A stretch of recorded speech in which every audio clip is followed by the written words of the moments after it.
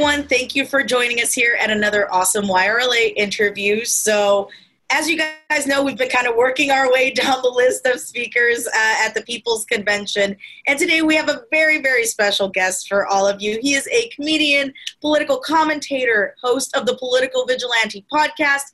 He's a regular on the Jimmy Dore Show. And of course, he spoke at the People's Convention. It is the awesome Graham Elwood. Graham, thank you so much for being here with us. Thank you for having me. It was, I'm glad you asked. It was that the convention was really cool. Obviously, having it all sort of online and on Zoom was really interesting. And just to be a part of it was like, we're all in the Zoom room beforehand. And I'm like, there's Cornel West and Nina Turner. And Cornel West and Chris Hedges were just like, hey, Cornel, did you read this book? And they're having this like really intellectual comment. I was like, wow, this is amazing. I was just like, okay. You feel kind of like you walked into a room you weren't supposed to walk into, and you're like, shit, if I'm just really quiet, maybe they'll let me stay. Are you sure? I'm just a comedian. Like, I don't have a PhD. Am I in the right place? I'm just going to do some jokes. Exactly. No, it was an amazing experience. I took a screenshot of that actually when we were meeting beforehand, and I have that pinned to my Twitter because it was just unbelievable. I felt like we were in the middle of history happening, which I know is a constant thing, but I mean something important in history happening, making history. And it was just so amazing to, like you said, just be like, oh my God, I'm like speaking with Cornel West and Nina Turner and all of these really inspiring individuals who are inspiring not because of identity politics, but because they stand for something, because they're courageous enough to actually be honest about the issues that we have in this country. And so, I really appreciated that they had comedians at the convention, because I was telling you before we started recording, my favorite comedian of all time is George Carlin. And I think that voices like that are so, so, so crucial, not only to kind of show the truth of what's going on, but also to get us thinking as people. So I just wanted to ask you, what was it that motivated you to say, yeah, I have something to say? You mean just in general as a comedian? Yeah, or at the convention. At the convention. I started doing my show, The Political Vigilante, about 3.5 years ago. I've been a comedian for over 20 years, and I met Jimmy Dore. We were both young comics in Chicago in the 90s. And I remember watching Bill Hicks live at the Funny Firm Comedy Club. And those in the audience might not know who he is. Look him up online. He was this like heavy social and political commentary comedian of our era. The older comedians had George Carlin and Richard Pryor and like Dick Gregory, who were amazing. And that was their era. And I was a young comic watching Bill Hicks, and me and Jimmy Dore were like, this guy's unbelievable. So I always kind of wanted to pursue that. But it wasn't until about 3.5 years ago that I just went, you know what, I'm just going to go all in on political commentary and being a political comedian. And Jimmy gave me a platform on his show many times, and then started doing this tour with Ron Placone, the Progressive Comedy Tour. That was really awesome. Obviously, COVID has shut that down for right now. So I started paying close attention, and I started learned about, Movement for a People's Party. And when Ron and I started 2 years ago our Progressive Comedy Tour, we wanted it to be more than just a comedy night of like Bernie supporters or whatever. We wanted it be a political activist night. So we invited organizations out. The Green Party, Democratic Socialists, we've had, Veterans for Peace come out, but Movement for People's Party very consistently, and we saw their organization in place, had people set up at just about every one of our shows. And at the end of our show, we do a meet and greet, and we talk to fans and take photos and stuff. And then we always say, like, get involved in your local community. And so the Movement People's Party was like, really, we saw how proactive they were. And so I just always, was like down with their movement and talked about it on my show. And, I'm from Chicago originally, and they helped get a guy in the city, an alderman on the city council, which was a big, big deal. And it was a guy who came to one of my comedy shows in Chicago and knew I was a Chicago guy. And so I just am excited about what they're doing. When I heard the convention was happening, I was like, this is awesome. And someone reached out and said, do you want to come on? And I was like, I'd be honored. And they're like, do you mind doing some sort of comedy? Because we got all these people talking about very, very serious issues, as well they should be. It wasn't just the platitude festival of the Democratic Party and then the triumph of the will of the Republican Party. Yeah. So basically it's two Republican parties, if I'm not mistaken, when I watched the Democrats wheel out all of these crusty old warmongering Republicans. Yeah. So when they said, can it be kind of comedic? I was like, yeah, I've been working on, I was looking to record a new comedy special in April in Seattle. Ron and I had these tour dates set up, and I was going to use, I'm on this platform, Rockfin, which is a blockchain cryptocurrency platform. I was going to use some cryptocurrency to pay for it and release a new video special and an album to go along with it. So because I've been working the last year and a half, 2 years on this tour of like putting together a really solid hour of political material. And there's not much opportunity to perform right now. We're doing some Zoom shows. So I was like, you know what? I'm going to just do 5 minutes of my political stuff to this audience that is going to get it, making fun of the whole lesser of two evils argument.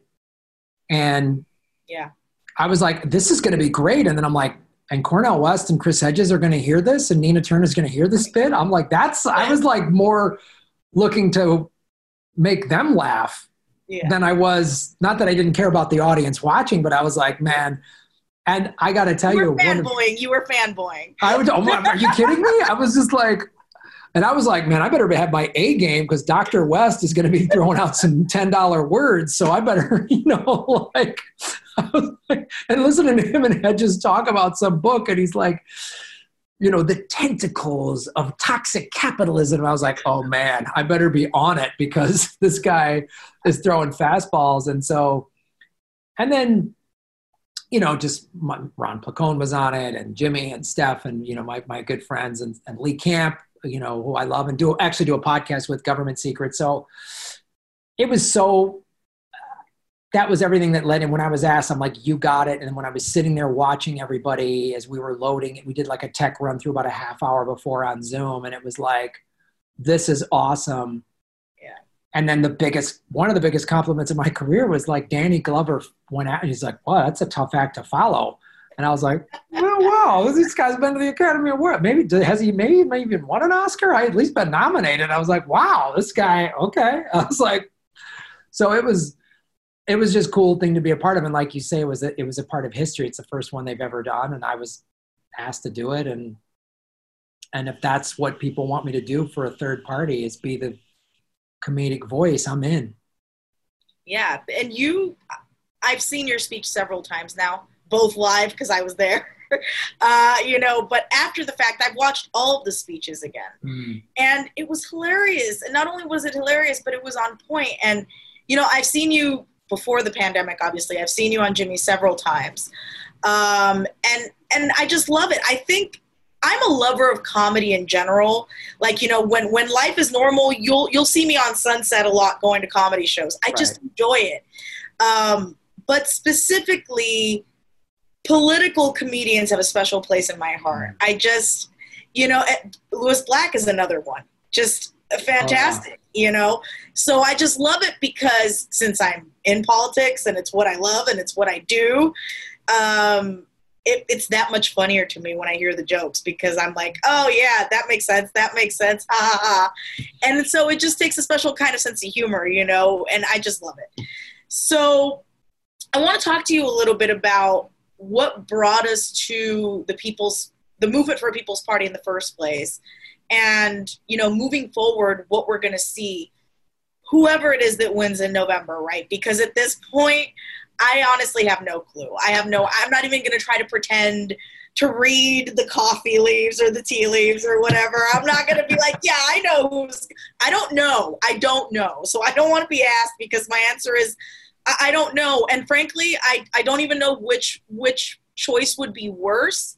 And I know that there's a lot of people that'll give me flack for that, but I'm just so disillusioned with our government, like many Americans are. And, you know, the largest voting bloc in the country is non-voters, followed by non-affiliation, independents like me, right? So most Americans are not voting.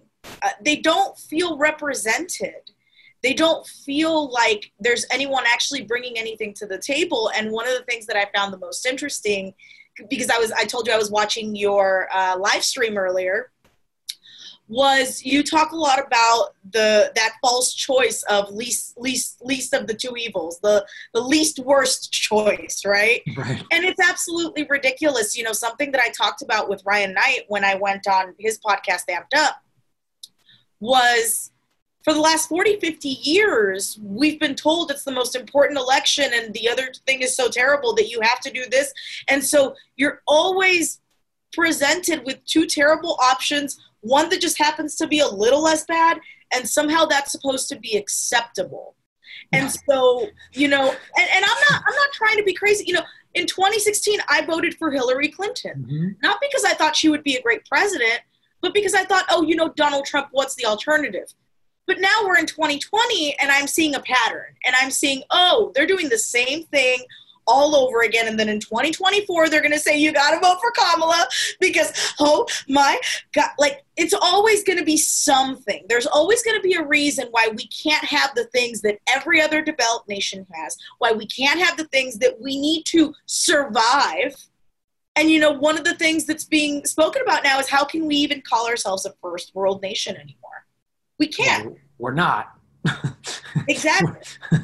Not when you have tent cities and people lining up for miles to get food handed to them, and we've got food shortages. We're a banana republic. We're a collection of corporate states. I mean, like when people are like, why would you do this people's party thing? I'm like, yeah, you're right. Everything's so great. I mean, why would we, you know, and Joe Biden, you know, now's not the time for revolution. You're right. Revolutions always happen when everything's going great. Everything's going great. That's when people are like, time to revolt. My food's filled. My kids are taken care of. Yeah, let's do a revolt.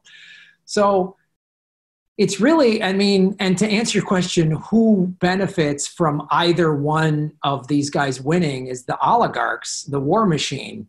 You know, that's who benefits. And so, yeah, I mean, look, I've heard this for 30 years. I mean, we got to vote for John Kerry because Trump or Bush is the worst, blah, blah, blah.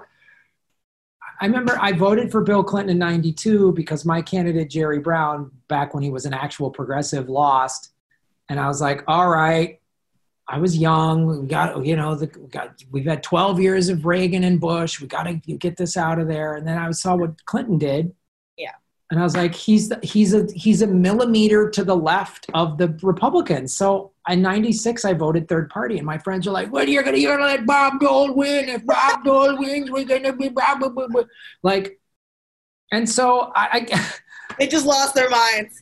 They keep losing their minds. And I do not like, I always have to make this caveat because the minute you criticize the Democrats or Biden, they say, you think, no, I don't like Trump at all. He's awful. He's scary. He's very fascist. But no one, the neoliberals don't want to analyze what got us here. They just don't. And the fact that they're running literally Hillary's playbook, it's like, is that like the team that keeps losing the Super Bowl? Is that like, that's the team, that's the playbook we need? Like, no, isn't like it lost. You lost. You ran a centrist in 2016 who lost. You screwed over Bernie Sanders in the primary, and it disenfranchised a lot of independents who weren't ever going to, some Bernie supporters were going to vote Democrat no matter what. But many were like, I'm not a Democrat. I am not a Democrat. I don't register as a Democrat. I'm not. So you were never going to get my vote, Democratic Party. And you, until you have a candidate that gives things that I want, Medicare for all, ending these wars, and a Green New Deal, because we're facing climate collapse. I don't know. Is the West Coast on fire still? Like, so that insanity of giving both of these utterly corrupt two parties your vote no matter what, these parties have zero incentive to get you whatever that you want. The Democrats could clearly be going after all of Trump's failed promises. They could go to his base or the people who voted for Trump as the lesser of two evils because the Clintons NAFTA took away their jobs. They could be saying Trump ran an anti-interventionist campaign. He hasn't pulled us out of any of these. He's still bombing 7 countries. He keeps getting military budget increases rather than give it to the American people. He gave a $1.5 trillion tax break to his billionaire friends. His tariffs on China are hurting American farmers, like red state farmers. You could be calling Trump out on all these very valid things, and instead all they got is Trump, Russia. And it's like, I'm not discounting his, like, he's gone past racist dog whistles and now he's just saying it, like, the blacks are coming to your white neighborhoods, get a gun. Like, he's just saying, and I'm not saying that isn't scary, but they refuse to acknowledge what got us. And it's part of it is our school system. All we learn about World War II is, well, Hitler was bad and we had to stop him. They don't talk about, it was liberal elites in Germany, and this is in Hedges' book, Death of the Liberal Class. Read that book, viewers. It was the liberal elites in Germany in the late 20s and the 30s that just kept letting shit happen, letting the fascists get more power, letting and not helping out working class people after the Great Depression and keeping their... Does that sound familiar? The Democratic Party is not the party of working class people. If it was, it would never lose. Remember the last time we had a Democrat who was actually for the working people? They had to do term limits. His name was FDR. So, and then I hear this ridiculous, we're going to just get Biden and then we'll pull him to the left. Oh, right. Because Obama didn't get pulled to the left. Bill Clinton didn't get pulled to the left. Jimmy Carter only had one term, was already fairly left, but he only had one term. LBJ absolutely didn't get pulled to the left. He upped the bombing for the war machine. JFK started going hard left, and they put a bullet in his brain because he wanted to get us out of Vietnam. Truman didn't go left. Oh, and here we are back to the guy I just mentioned, FDR. That's the last time we had a president pulling left was FDR. So I don't know what history books are they reading? Just like Neera Tanden's coloring book on how to cheat? I don't know. It's mind-boggling to me. Yeah, I think it's interesting because to me, this is like the last wave of fighting back against inevitable change. Right? So they see change because we're at a turning point in our society. We just are. You can feel it. You can feel change is happening. It's in the streets. I mean, it's literally like they're pulling down Christopher Columbus statues. They're like, it's over. We're done with this crap. Especially younger people.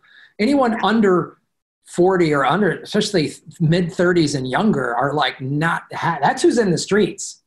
Is the 20 somethings who are just like, I'm done, man. You've mortgaged my future. I have I'm afraid to have kids because of climate change. There's no financial hope. What am I going to be driving for Grubhub and Lyft and Uber when I'm 50? Like, what? No way. So they're just like, I'm done.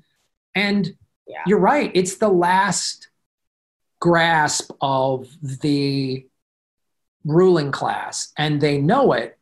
And so it's a little scary because they're like doubling down on the police brutality and the war, and they're just not going to give it up. I mean, power never gives it up easily, right? But this is the last debt because they have been plundering this planet for decades, if not centuries. I mean, this dates back to just centuries old European colonialism, all of that, which is that's early stages of capitalism. I mean, all of it, the Epstein stuff, it's pulling the because like, if you read Christopher Columbus's journal, he was a sex trafficker, pedophile. He snatched up kids. He was a monster by his own words and his own. So it's like, we're done with all of this. We're done with all of it. We're done with your whole power structure. We all got to be in debt for your wars. Like, it's like, it's all come crumbling down and the whole world is seeing it. The whole world is in a recession. Yeah. And some countries are actually taking care of their citizens and giving them, money every month and free healthcare and whatever else. So it's like, and that's why they have to try to force us into a civil war, because in the streets, especially those first 2 weeks of the George Floyd protests in late May, early June, they saw everybody on the streets. I was at many of the protests in LA, as I'm sure you were. It was everybody. It was every walk of life. It was every ethnicity. And then in cities that were primarily white, so all these white people, like, now Black Lives Matter, we're done with it. Like, and so they're just like afraid of a unified uprising, which is why they have to keep us divided. Yeah, it is. And you know, I was talking about this the other day. They have no policy. They have no platform. And so because of that, all they can do is shame us. Yeah. So Kyle Kulinski put it a really great way. He was saying on his show, you know, it's like by denying us healthcare and denying us an education and denying us all these things, it's like Joe Biden is holding us down and punching us in the face. And then we start complaining, hey, stop punching me. And then the person next to us is like, how dare you say that he's punching you? And then they hold you down while he continues to punch you. It's like we are murdering Americans, either through lack of healthcare or through misinformation. I've said this a bunch of times. Fauci went on the air live and admitted that they lied to Americans and told them, oh, masks don't work, when they knew they did, because they didn't want to cause a panic and they didn't want, you know, the healthcare professionals to be without masks because people just went and bought all of them. So what you're saying is you murdered every American that because of your statement thought that masks didn't work and died because of COVID because they didn't protect themselves. You murdered them. And I'm just so tired of this soft language. Yeah. And we need to start calling things what they actually are, because all these people do is kill us and then shame us into continuing to vote for our murderers. I don't understand. It's insane to me. Well, it's an abusive relationship. We're in this awfully abusive relationship where the abuser tells you it's your fault. Yes. And we've been so abused that we go, oh, you're right, I'm sorry. You know, like, that's honestly what we're doing. It's like, I feel like America is a nation of addicts, and literally, figuratively in some senses, like but literally in just like, we have an opioid epidemic. We have an obesity epidemic. Yeah. We have a drug and out. I mean, all that's happening. And like an addict, who you're like, dude, you keep getting DUIs, you keep losing your job, your relationships fall apart. And they're like, fucking tell me, man, shut up. You should look at your own, you know, and you're just like, okay. And it's like living in an alcoholic family where you go, mom and dad are violent, crazy drunks. And then your siblings go, you're causing problems. And it's like, that's who the like vote any blue will do crowd is like, stop causing problems by calling out the obvious, logical, documented crimes of the like. How dare you? I just like when they're bringing up Russia, and I'm like, And you know what's funny is when I first heard of reportings of that, I thought it was true at first, because there were quote unquote because see, back then I didn't understand that the news sources that we consider to be reputable are actually owned by the people that have their boots on our necks. Yeah. So I thought, oh, this is being, you know, it was being ran everywhere. CNN, MSNBC, NBC, everything had it. And they were talking about this like it was a fact. And so I was like, oh, this must be true. Imagine my surprise later when I find real, you know, progressive voices out there that are going, hey, no, this is not what it looks like. And so for me, I just want to thank you and thank, you know, Jimmy, and thank all the other progressive voices that spoke up about this, because this is not right. We cannot just make shit up because we don't like the other guy. That's how you become corrupt, and we're supposed to be the opposite of that. Yeah, and it's like, this isn't like a conspiracy conjecture. This is fact. The Podesta emails are the Podesta emails. John Podesta never said the emails were faked. He said WikiLeaks is part of Russia, but he won't say these emails are faked, because they are. If you created, like if you put out a bunch of emails saying, oh, look, Graham said all this crazy shit, I could, if they were lies, if you've doctored them, I could debunk it in about 5 minutes. Easy. Anyone could. You can't just, you could go, those aren't, here's the real emails. They doctored them. Case closed. So it's in the Podesta emails, they say we're going to blame this on Russia. I mean, they and it's, I always ask when people say, well, but Russia, I go, Congress did an investigation. They found about $100,000 in Facebook ads. And you're trying to tell me that was too much? That beat the $1.5 billion Hillary had in her campaign funds between her and the DNC? Like, I mean, did Russia prevent her from campaigning in Wisconsin, Michigan, and Pennsylvania? She ran an awful campaign. Thank you. Yeah. Like, thank you. Did Russia make Donna Brazile give Hillary questions ahead of the debate that forced CNN to fire her, and now she works for Fox News? Did Putin do that?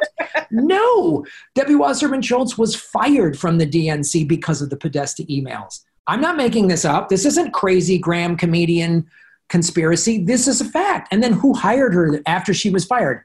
The Hillary Clinton campaign. You don't find that suspect? And there's no Russia anywhere in there. Like, it's unbelievable. Like, and they're doing it again, and they're delusional. They sound just as crazy as the Trump supporter that says Trump never lies. Yes. It's like blue. What do they call them? Blue MAGA? Yeah, blue MAGA. They're just a blue MAGA. That's all it is. They're just as crazy. Yeah, it is. And you know what? It's because these people want us to think that they're so different. And one of the things that I love hearing the most, which is very true, is Nancy Pelosi rips up Trump's, speech while passing his legislation.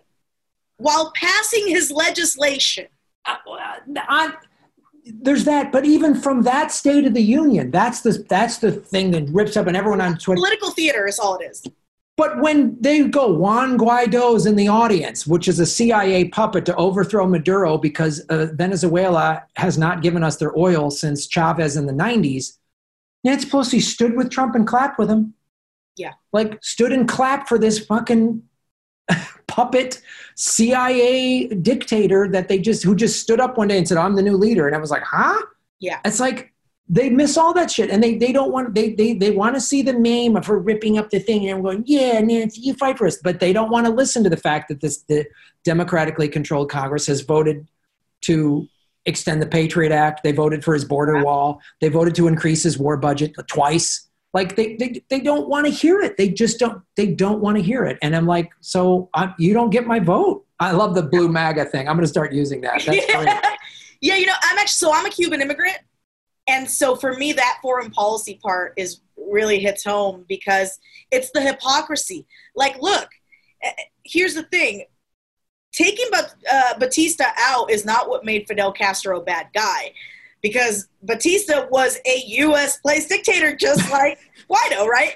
So people get confused, and it's so hard for things to fit in their heads sometimes, and it worries me because, okay, that's not what made Fidel bad. That was a good thing. What made him bad was he took away people's rights, like freedom of speech and freedom of the press. So, we can acknowledge that in his dictatorship, while at the same time, I have to tell you that I did first grade in Cuba, and I was learning things in first grade, math, that I was not taught here until third or fourth.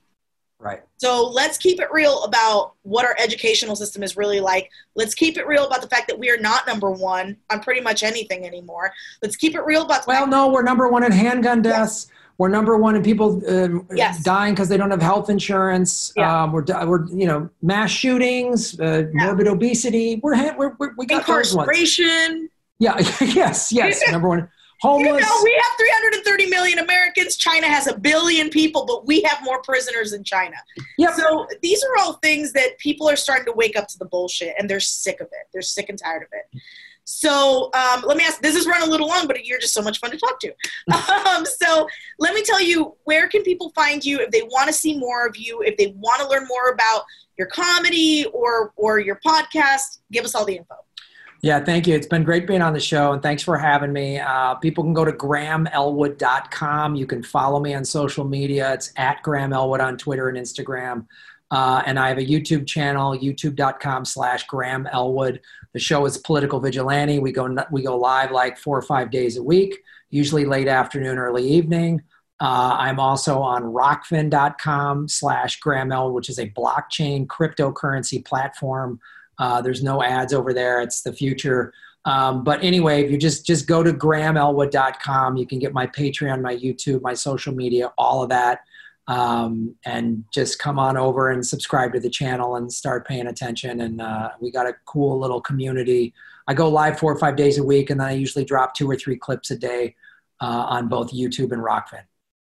Nice. And then the Political Vigilante podcast is on iTunes. I forgot that one. So you can listen to the show. I take all my live streams and I take the audio files and put them on iTunes. So that's a free download. And then I do this podcast with Lee Camp from Redacted Tonight called Government Secrets. So both of those audio podcasts you can listen to as well. Let me ask you a question on that Government Secrets podcast. Okay. Nobody judge me right now. I used to think this whole UFO thing, whatever, was just BS, right? But ever since a few months ago, when the government was like, yeah, those videos are real. And then I saw that documentary about Bob Lazar. And then I'm like, huh. So can I ask you, are you going to be touching on, I know it's a weird subject for people, but my curiosity has been piqued. So are you guys going to be talking about stuff like that at all? Yeah, for sure. We just want to, we try to cover like a mix of current government secrets. And then I kind of like going into the vault and finding stuff like Operation Bloodstone and where the CIA got Nazis in communist countries to try to undermine communism. So that's always been fun. We've been really good with the Nazis since World War II. But yeah, I definitely, it's very fine people, Graham. Very fine people. Hey, we just had a disagreement for 4 or 5 years in Europe. No big deal. Yeah, but we want to cover any it shows you how insane 2020 is. Yeah. Is that literally they're like, there's UFOs and everyone's like, nobody noticed. Everyone's like, it's too crazy. I looked around and I was like, maybe this isn't what I think it is because nobody's reacting, but it's just everything else that's going on this year is so crazy that I think people were just like, fuck it. We suspected it anyway. What are you going to do? But all right, let me know when that episode comes out because I'll definitely be looking forward to it, and I'm definitely going to check out that podcast because it sounds interesting. It's a lot of fun. It's Lee and I. It was Lee's idea, and so we talk about these things, but we also since we're both political comedians, there's a lot of comedy in there with sort of the absurdity of how awful our government is. But then we like to cover a lot of serious stuff in sort of a comedic way because it was his idea because it's not just for the audience, it's for us as comedians. If all I'm talking about is how awful everything is, I go insane. So we got to find some type of comedic angle to it. Yeah. And Lee, he and I just get along. We riff well together. So it's a lot of fun doing that show. Yeah, you got to find the humor in it. I find that that's the only thing that keeps you sane pretty much is just finding a way to laugh and then go, okay, here's the terrible thing that happened today. I know that sounds horrible, but you got to laugh. You got to laugh to get through it. Well, Graham, thank you so, so much. You've been a pleasure. I would be happy to have you back anytime. And we'll go ahead and put the links for all of his information in the description. We'll see you guys again next time. Thank you so much, Graham Elwood. All right, we'll see you next time, Graham. Thank you. Thank you so much. All right, bye. Hi, everyone. Thanks for stopping by and spending time with us today. We hope you enjoyed the video. Don't forget to hit the like and subscribe buttons and support us on Patreon so we can keep bringing you some amazing content. You can also follow us on social media. Links are all below. We'll see you guys next time. And remember, this is your revolution.